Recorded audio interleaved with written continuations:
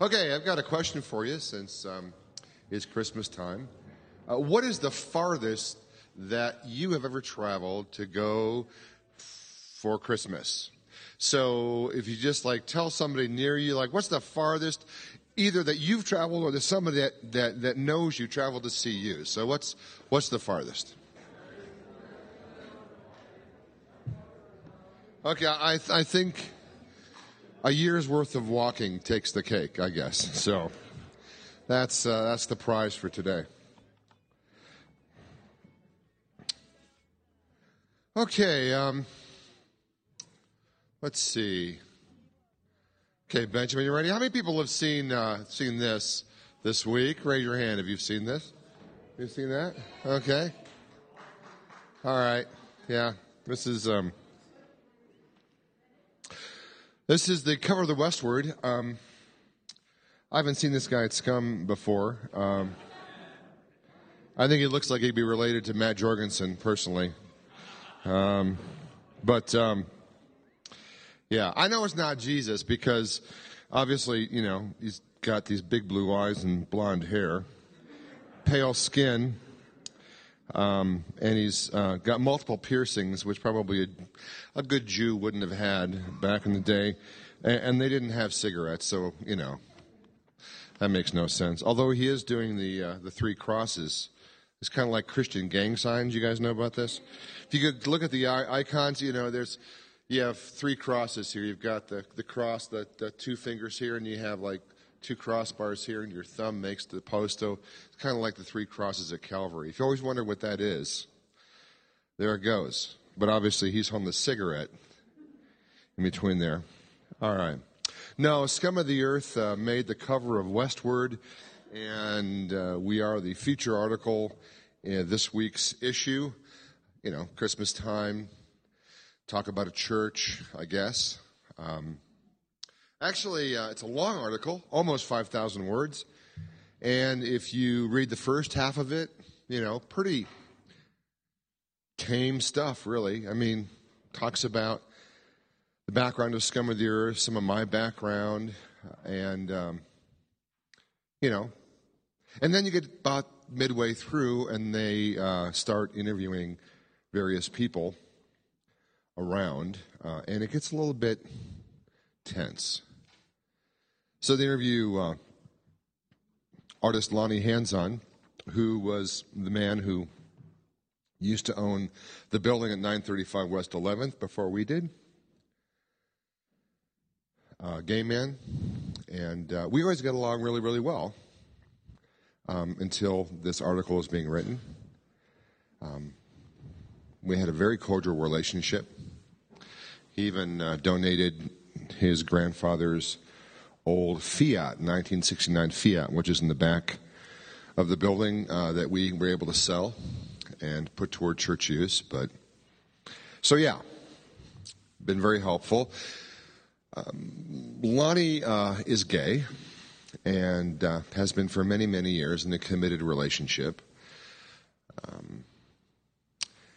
And he did not realize that we were not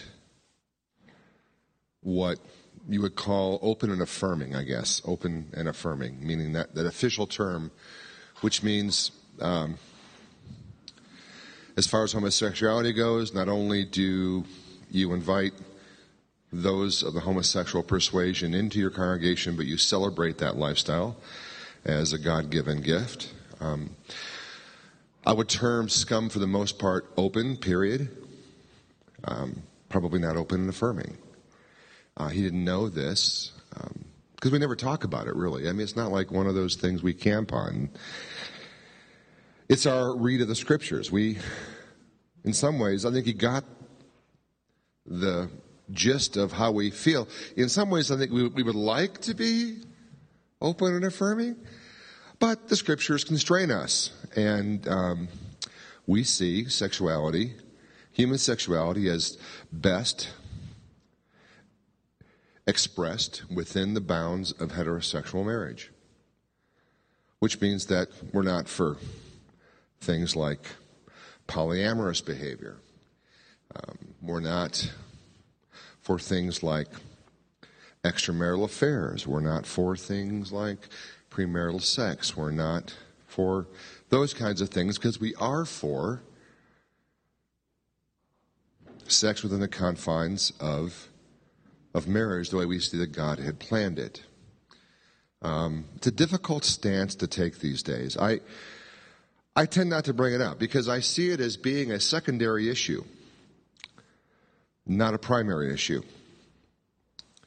I think it might have been the monk Mendelin who said, in essentials, unity. In non-essentials, liberty. In all things, charity. Charity as in agape love, 1 Corinthians 13 kind of love. In essentials, unity.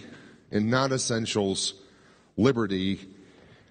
In all things, charity would be the way I would look at it. We want to keep the main thing here at Scum of the Earth. The main thing is Jesus Christ, him who was born of the Virgin Mary, who lived a life on earth, who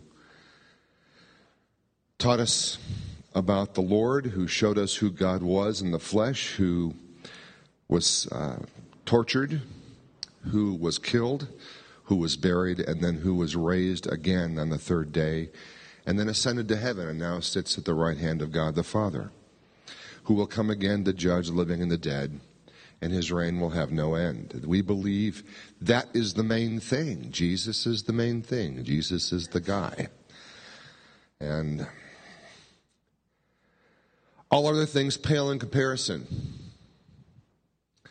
including your choices in terms of your sexuality. Because I have friends who love Jesus, who read the Bible differently than I, and they will tell me that homosexuality, Mike, is fine. The same rules that apply to healthy heterosexual relationships apply to healthy homosexual relationships. And so we agree to disagree on that area because it's not essential. So, you see what I'm saying? In all things, love. In all things, charity. And so Lonnie was interviewed for this article, didn't know that we had a very conservative stance theologically, or at least most people here. We don't have an official stance at all as a church. We just don't. It's not one of those things we wrote down because it's not one of those main things. If you go and look at our statement of faith online, you'll see what we think is important. The most important.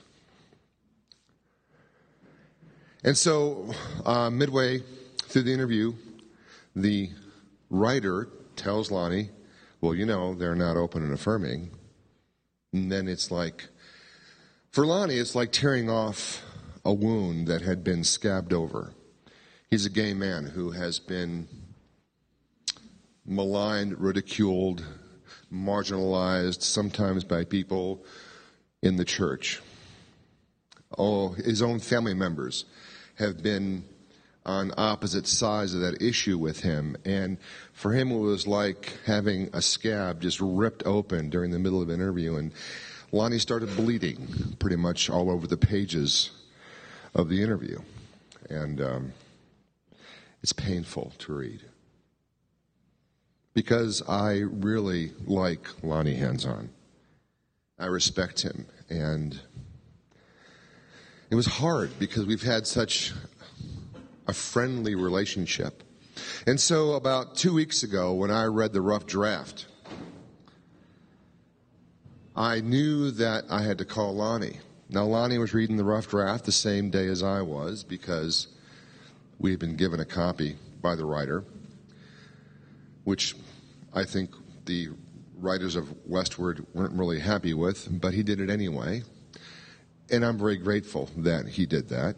And so the next day, I called Lonnie, and we had over an hour conversation by phone. He answered the phone, and it was a very cold reception. And 65 minutes later, we ended up very warmly, kind of like old times, agreeing to disagree. I told him this is something that I struggle with. It's not something that I take lightly. I understand the pain a bit that he's gone through, largely because of people that I'm very close to who have had the same experience. I said, I'm even looking at this whole thing again. I'm going to look at the scriptures again because I want to make sure that I'm reading the scriptures correctly when they say that homosexual activity is not part of God's design. I told him that I don't choose who goes to heaven and who goes to hell. That's God's job. And that I imagine there'll be homosexuals in heaven. Just as I hope that I'll be there. And so by the end of the conversation, he says, well, Mike, this is really great. He goes, but you can't come too far to the left, Mike, because you've come too far to the left. You're going to lose all your funding. So just be careful. So he's giving me advice by the end, which I appreciated. He was watching out for us as scum of the earth, saying, I know you got to fix that building up. It was okay for a residence, but it's not okay as a building anymore, or as a large assembly gathering place. So I wanted you all to know that. I wanted you all to know that when I got done talking to Lonnie, that I wished that I could have that conversation with every gay person who read the article. And I can't. But you can. A lot more than I can. I think we can express our love and our concern, even though we disagree on what is a non-essential. Jesus is the main thing. The main thing is our statement of faith, which you can find online, and I encourage you to read. Or you can find a different version in the Nicene Creed, or the Apostles' Creed, that we read occasionally here at Scum. There's a couple other interviews, second half of the article, with people who either have been to Scum or know people who go to Scum, and those interviews come off mixed as well. Now, these are folks who know us and their friends are here. They don't agree with us philosophically. Some people would have us believe that because we are Christians who are not supposed to judge, that we're not supposed to have any kind of moral compass at all, like everything goes. And there is a fine line between acceptance and approval. We accept everyone. In my home, I accept people that I don't approve of. There's a line between acceptance and approval. A person doesn't have to meet my approval to enter my home, to have a meal, to be with my family, to be part of my life. I would hope that is the normal case for you guys. That you don't make everybody that hangs out with you follow some rigid set of rules which ushers them into your acceptance. You can accept people without approving everything they do. And honestly, this is a very important piece of advice if you ever plan to get married. Just telling you right off. All right? Acceptance without approval, okay? You'll need to know that before you get married. It's not just something we do, in some giant corporate way. Now, I am going to try and relate this whole Westward article and the things that I've gone through as a result of this article lately with today's scripture reading later. So right now, I'm going to read the scripture reading for today. We are in Matthew chapter 2, starting in the first verse.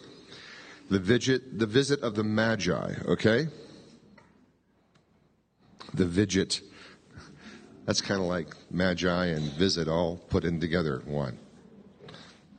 All right.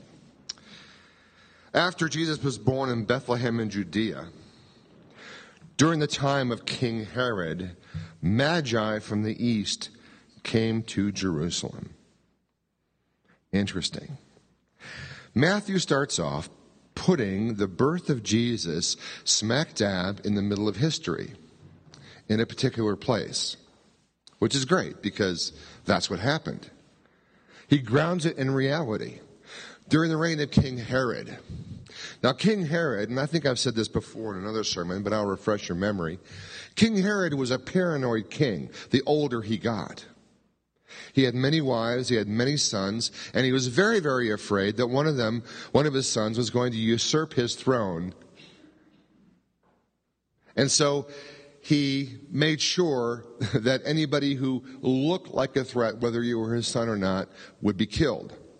So he killed several of his wives and many of his sons, to the extent that Caesar Augustus, the big boss in Rome, the emperor of the known world, uttered his famous line that it's better to be Herod's pig than his son.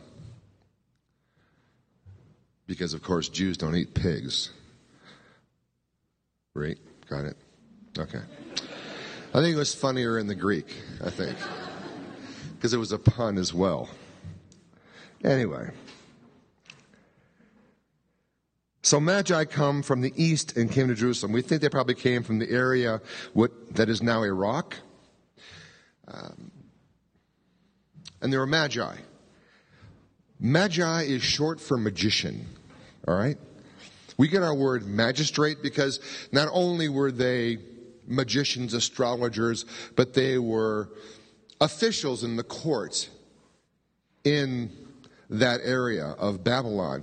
As a matter of fact, I think every Babylonian emperor in the past had needed the approval of these magi in order to become emperor. So they were quite high up. They were quite learned. They were like, Merlin and college professor all rolled into one. That'd be a fun class, huh?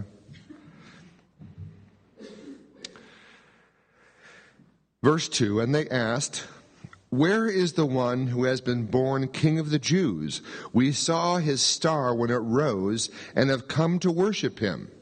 So these guys are professional star watchers. They're astronomers as well as astrologers, right? They're looking at the sky and they see something happen in the heavens. And as far as they're concerned, because they are astrologers, these things that happen in the heavens have meaning. And very often the birth of a great ruler was mirrored in the evening sky. We don't know what the star was. One astronomer from Rutgers University thought it was an alignment of stars and planets. Jupiter would have been considered, the largest of the planets, the largest, one of the largest bodies, and it moved around the heavens, and that had something to do with it. Another British astrophysicist thought that the Bethlehem star was indeed a real star. You can still see it by telescope today, he says. But at the time that Jesus was born, it became a supernova, and so it was ultra bright in the sky. Maybe. We don't know. It doesn't matter. They saw it in the heavens, and this caused them to come and worship him. They traveled 1,000 miles. And they didn't travel 1,000 miles by airplane or by luxury limo.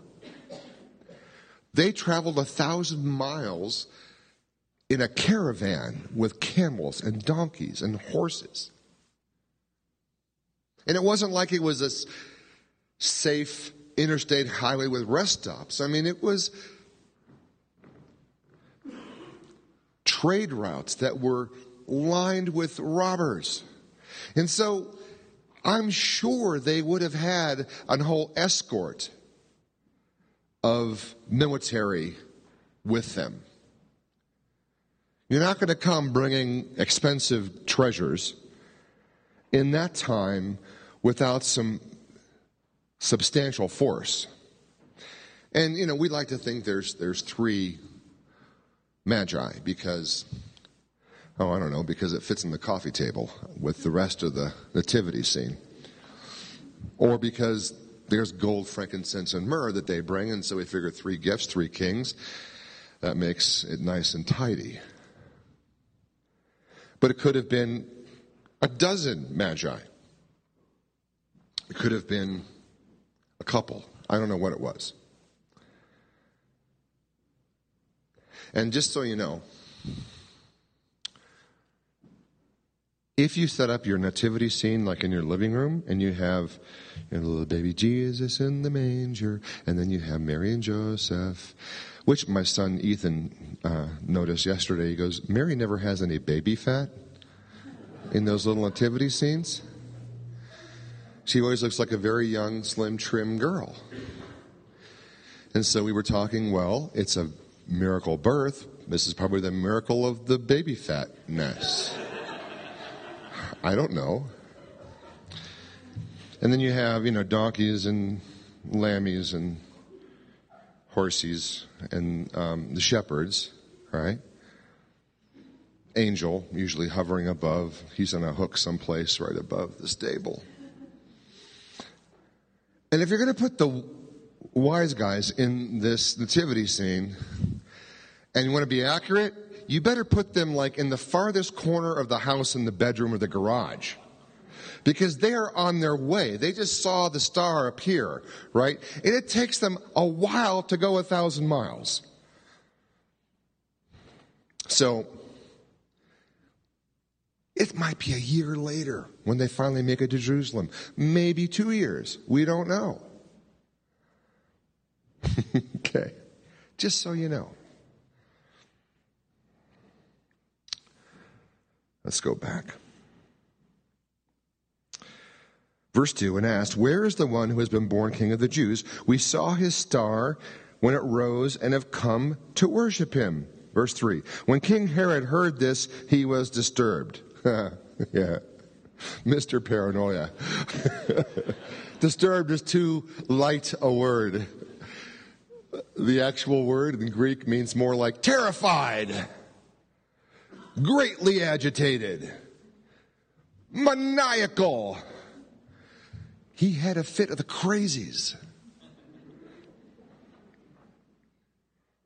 And all Jerusalem with him. You're going, why would all Jerusalem care? Well, they're all employed.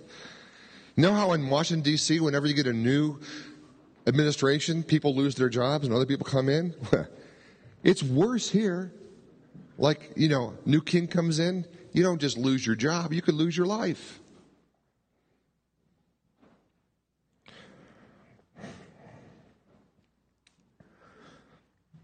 When Herod had called together all the people's chief priests and teachers of the law, he asked them where the Messiah was to be born. In Bethlehem in Judea, they replied, for this is what the prophet has written. But you, Bethlehem, in the land of Judah, are by no means least among the rulers of Judah, for out of you will come a ruler who will shepherd my people Israel. So, Herod knows a little bit about the Bible. He probably hasn't gone through the Bible in a year or anything. Probably should have. But he knows who knows the answer, and so he calls these learned Bible scholars, and they say, well, it's right here in the prophet. Micah, it's going to be Bethlehem, just down the road, like 5 or 6 miles, just down the road. Matter of fact, I think we had a scummer, Christine Widstrom, who's studying in Jerusalem. She's studying Hebrew in Jerusalem, who actually walked from Jerusalem to Bethlehem on Christmas Eve. Isn't that correct? And then, yeah, I hope she got a ride in the cab on the way home. But anyway, it's that close.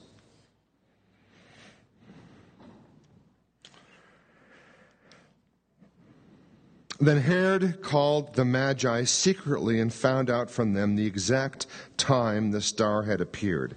He sent them to Bethlehem and said, go and search carefully for the child. As soon as you find him, report to me so that I too may go and worship him. Liar, liar, pants on fire. I mean, this is like so I too may go and worship him with my sword.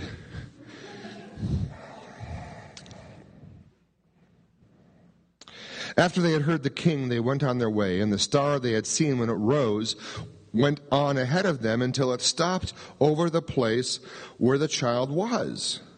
When they saw the star, they were overjoyed. Okay, wait a minute.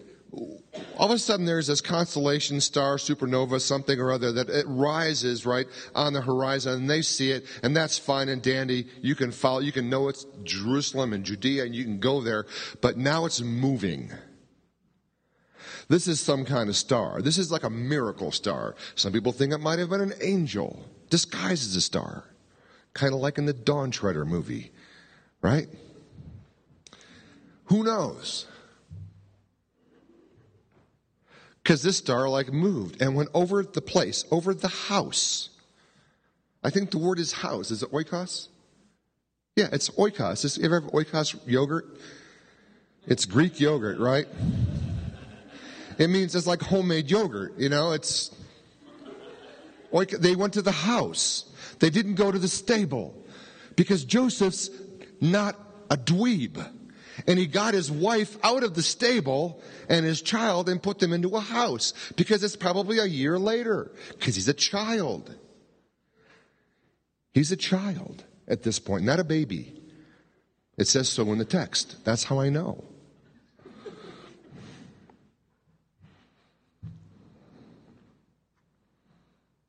The Greek word actually means little child, little kid, not baby.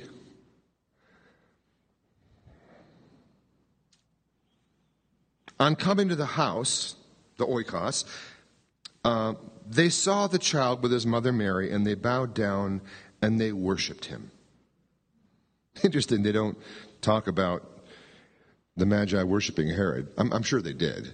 Like, you probably didn't get out of there with your head if you didn't, but I mean, Matthew makes sure that even though these Magi are coming into a house of a typical young blue-collar couple, right? Father's a carpenter, stay-at-home mom, that even though they're coming here, they're falling on their faces like they were in a palace. They traveled 1,000 miles. They braved all sorts of stuff. In the middle of the journey, they're going, man, I should have stayed back in Babylon with the wine and the great food and the servants and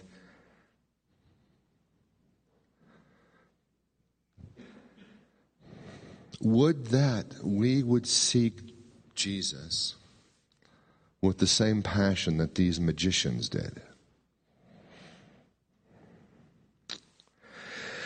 And they opened their treasures, and they presented him with gifts of gold and frankincense and myrrh. And having been warned in a dream not to go back to Herod, they returned to their country by another route.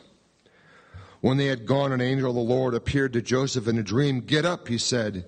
Take the child and his mother and escape to Egypt. Stay there until I tell you, for Herod is going to search for the child. So he got up, took the child and his mother during the night, and left for Egypt, where he stayed until the death of Herod. And so was fulfilled what the Lord had said to the prophet, out of Egypt I called my son. I'm going, wait a minute. Just get up in the middle of the night, pack up the family, and travel all the way to Egypt? Like, Joseph, you're a carpenter. I mean, how much savings do you have? Like, where do you get that kind of money? Oh, yeah, gold, frankincense, myrrh. Oh, right, okay, right, I get it now. It takes money to travel, doesn't it? It takes money to be an alien in another country, an immigrant. Jesus knew the immigrant experience. Isn't that cool?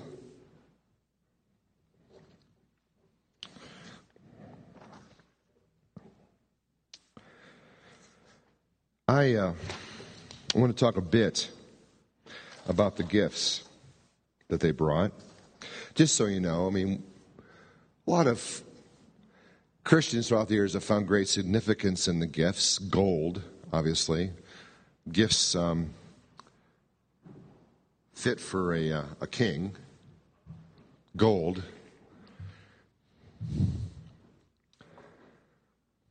You know, what do I bring Jesus? You know, I don't know what I bring Jesus. Maybe the lint from my pocket sometimes. Actually, some right here.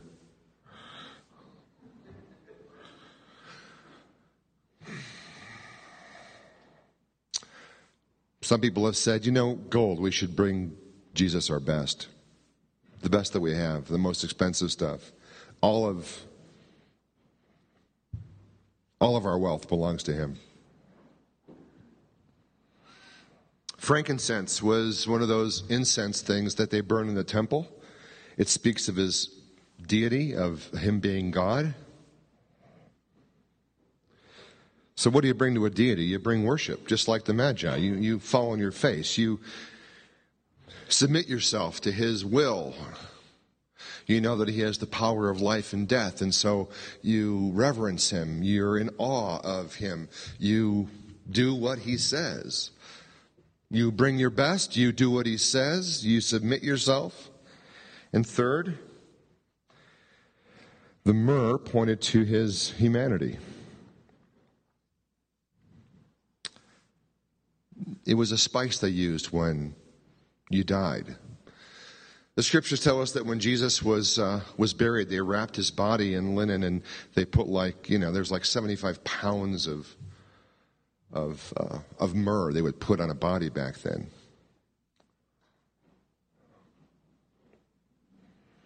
Did the Magi understand all this symbolism? Probably not. Doesn't mean it's not there.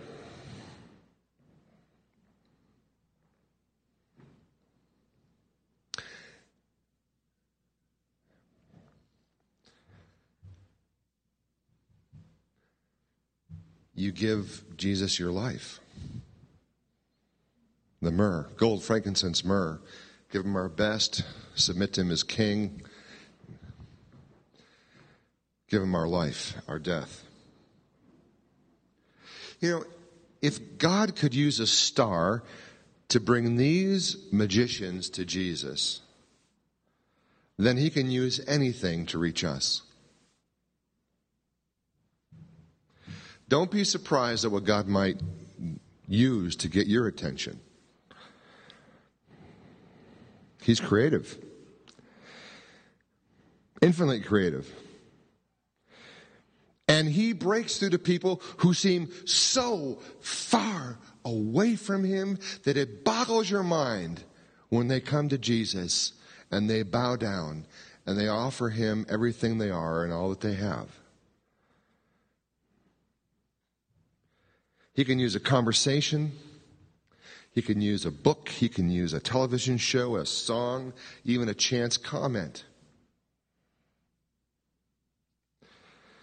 If God can reach the Magi, he can reach anybody. No, Leonard talked about the shepherds being unlikely people to be reached by the Lord, having the thin place of the angels in an unlikely place. If the shepherds were unlikely people because they were on the fringes of Jewish society and they were in an unlikely place, they were out watching their fields at night, then if these guys are unlikely, then the magicians here are the wrong people. They're the wrong ones. They are not even Jewish. They don't follow the same laws. They don't respect the same God. And they're in the wrong place. They're 1,000 miles away. And God still brings them, right? Still brings them, uses whatever. And so sometimes God's ways are inscrutable to us. We cannot tell what God is doing or when he's doing it in someone's life. It looks like the wrong way with the wrong people. And now I want to bring together the Westward article and the passage today. When the writer of the article first came to me, he told me that he was writing a book about the outworkings of the Jesus movement and how that played out in the new millennium. Now, being the product of the Jesus movement myself, I was interested. That's great. So he came over to the office and he got out his digital recorder and he put it on the table. And we started talking. Then he said, oh, by the way, I was thinking that since I'm doing this research for the book, that maybe I could take part of it and I could use it as an article for the Westward because, then I can get a little bit of money and kind of help fund the rest of what I'm trying to write. And he says, is that okay with you? And I said, well, it is the Westward, The kind of incendiary journalism over there. I mean, it's something's got to be fantastic. It's got to have a spin on it. It's got to be somewhat attention-grabbing. And I'm not really crazy, honestly, about Scum being in the Westward because I know they'll take an angle on us I'm probably not going to like. And he understood that. And it was a long shot anyway because he hadn't talked to the editor yet. And, well, you know how that story ends. And then he starts interviewing people, and the more people interviews, the more ticked off people get at us. And I'm going, I wish I could talk to every single person who's getting upset because, basically, the writer is spreading malicious truths about us. I don't know what to say. It's like, you're being outed for being a religious conservative. I thought it was like, you outed yourself. I thought that was like common knowledge. It's etiquette in that world. But,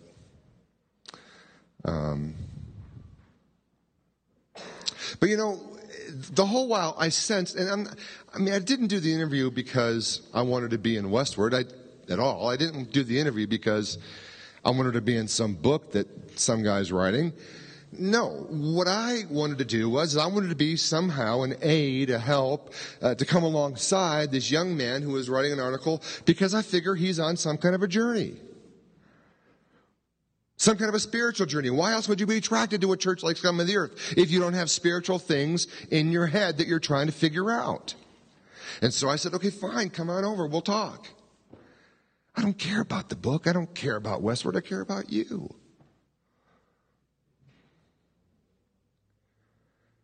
And this happens.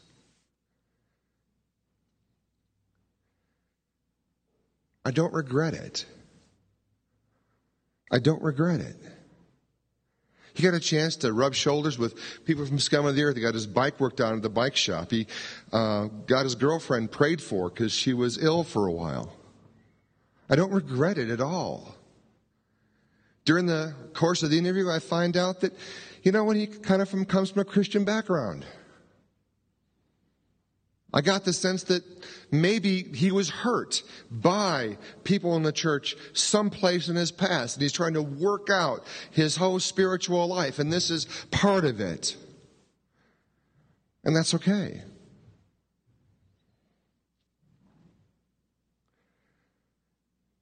He's on a journey. Perhaps God has called him, and it's been a really, really hard journey. Maybe he was waylaid by a band of robbers along the way. And he's double circumspect now. He's always looking around to see who might hurt him, who may not.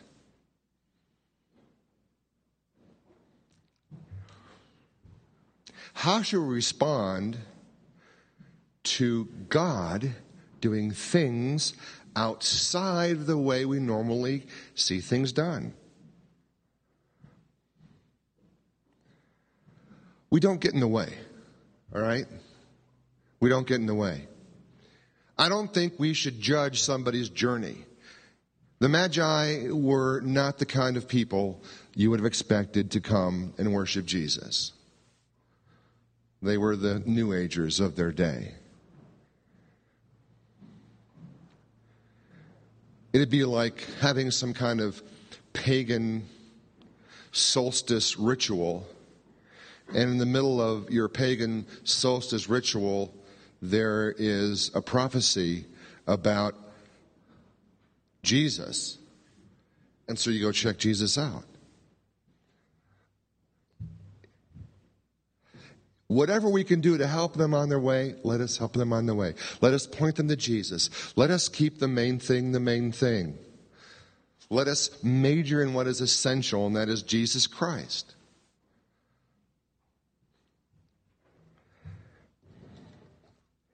Why would I call Lonnie? I called Lonnie because I do not want to be an impediment on Lonnie's journey to Jesus. Who's going to call Maria?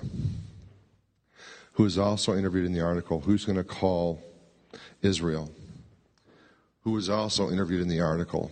Who is going to aid anybody else who picks up this very religious-looking cover, to a degree,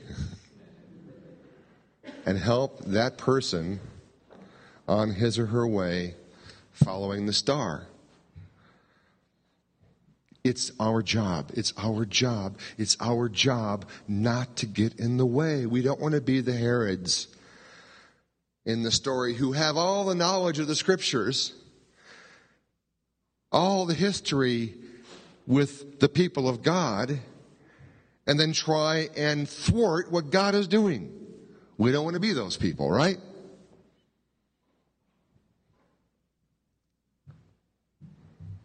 All right. I'm going to stop and take a few questions.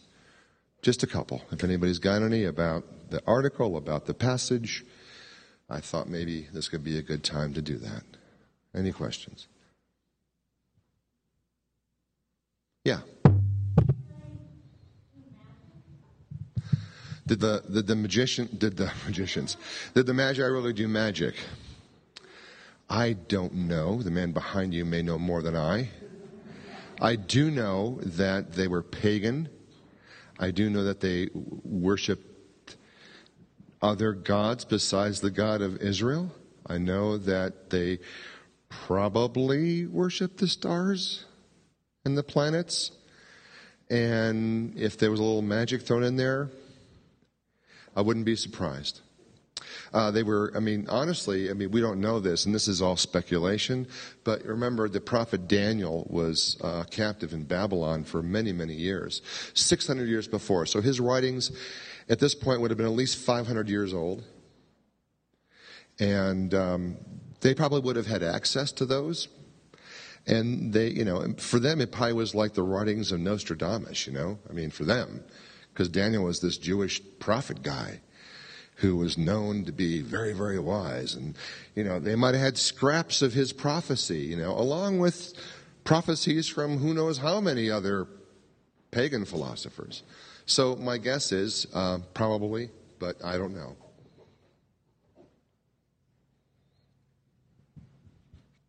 Any other questions? All right. Oh, I'm sorry. Go ahead.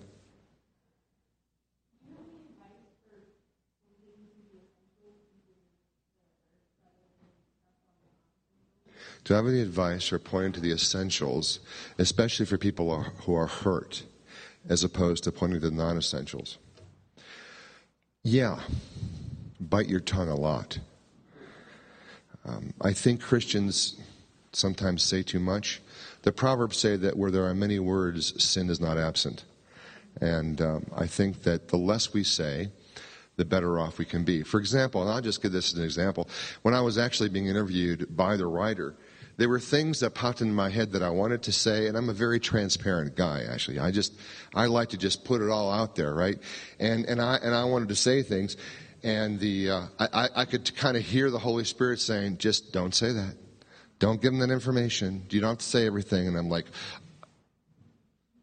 okay. And so I just didn't say much. That's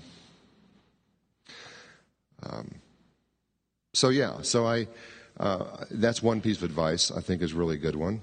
This is kind of an odd one. This is just from my personal experience. If there was a movie camera somewhere in your vicinity when you're talking to these folks, the movie camera should not be able to tell a difference between the way you treat that person and the way you treat your dearest friend. Like there should be, laughter and conversation and hugs and, let me help you with this. Let's go here. I mean, I don't think there should be any difference in the way you treat people, even if you don't approve of what they're doing or thinking. Does that make sense? Anything else that I'm not zeroing in on? Okay, great. Yeah, Jesse.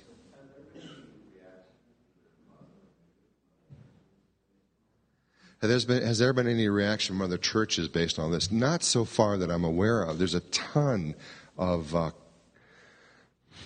text flying back and forth on the internet.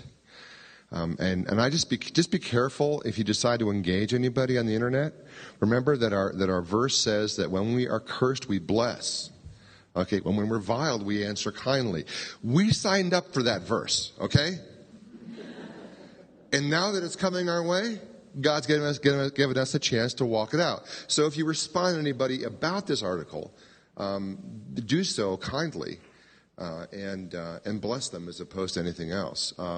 But yeah, I haven't heard yet from other churches. No. Yeah, John. Yeah, John said that this article may be kind of like a star and guide some people toward us, and some people will come to see if we're as good as they said, and other people will come to see if we're as bad as they said in the article. But in the end, God is bringing them to us, and we should treat them like we would treat Jesus. Yeah, Marcus.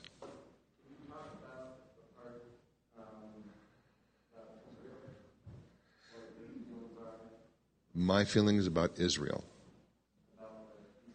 Oh. Yeah, Israel is one of the guys who's interviewed in the article, and he left the church because didn't like what he was hearing from some of his friends who were here at the church. And I want to say that again, I think it's the acceptance without approval line that we've got to walk very, very carefully. If someone is engaged in activity you think is spiritually harmful, even physically harmful, I think you're kind of bound as a brother or a sister in Christ to warn them, But I don't think it should get to the place where they feel like they're not accepted. I don't know the details surrounding his story particularly, because I wasn't privy to that. But I would not back down from saying that you're involved in a very dangerous lifestyle if that's the case. But I would still invite him over for dinner and try and hang out with him and help him out when he needs help, whether it's moving or, washing his dog or something. I don't know, whatever. Yeah.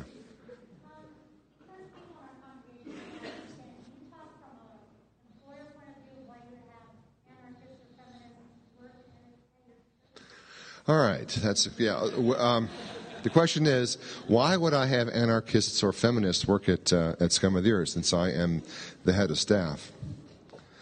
Well, I can be bought off. No. Honestly, these things are not essentials. I mean, someone's political stand to me is not an essential. Everybody on staff agrees that the main thing is the main thing, and that Jesus Christ is the way, the truth, and the life. That's what we agree on staff. And someone's views on politics, I don't care whether you're Republican or Democrat or anarchist, libertarian, it doesn't matter to me.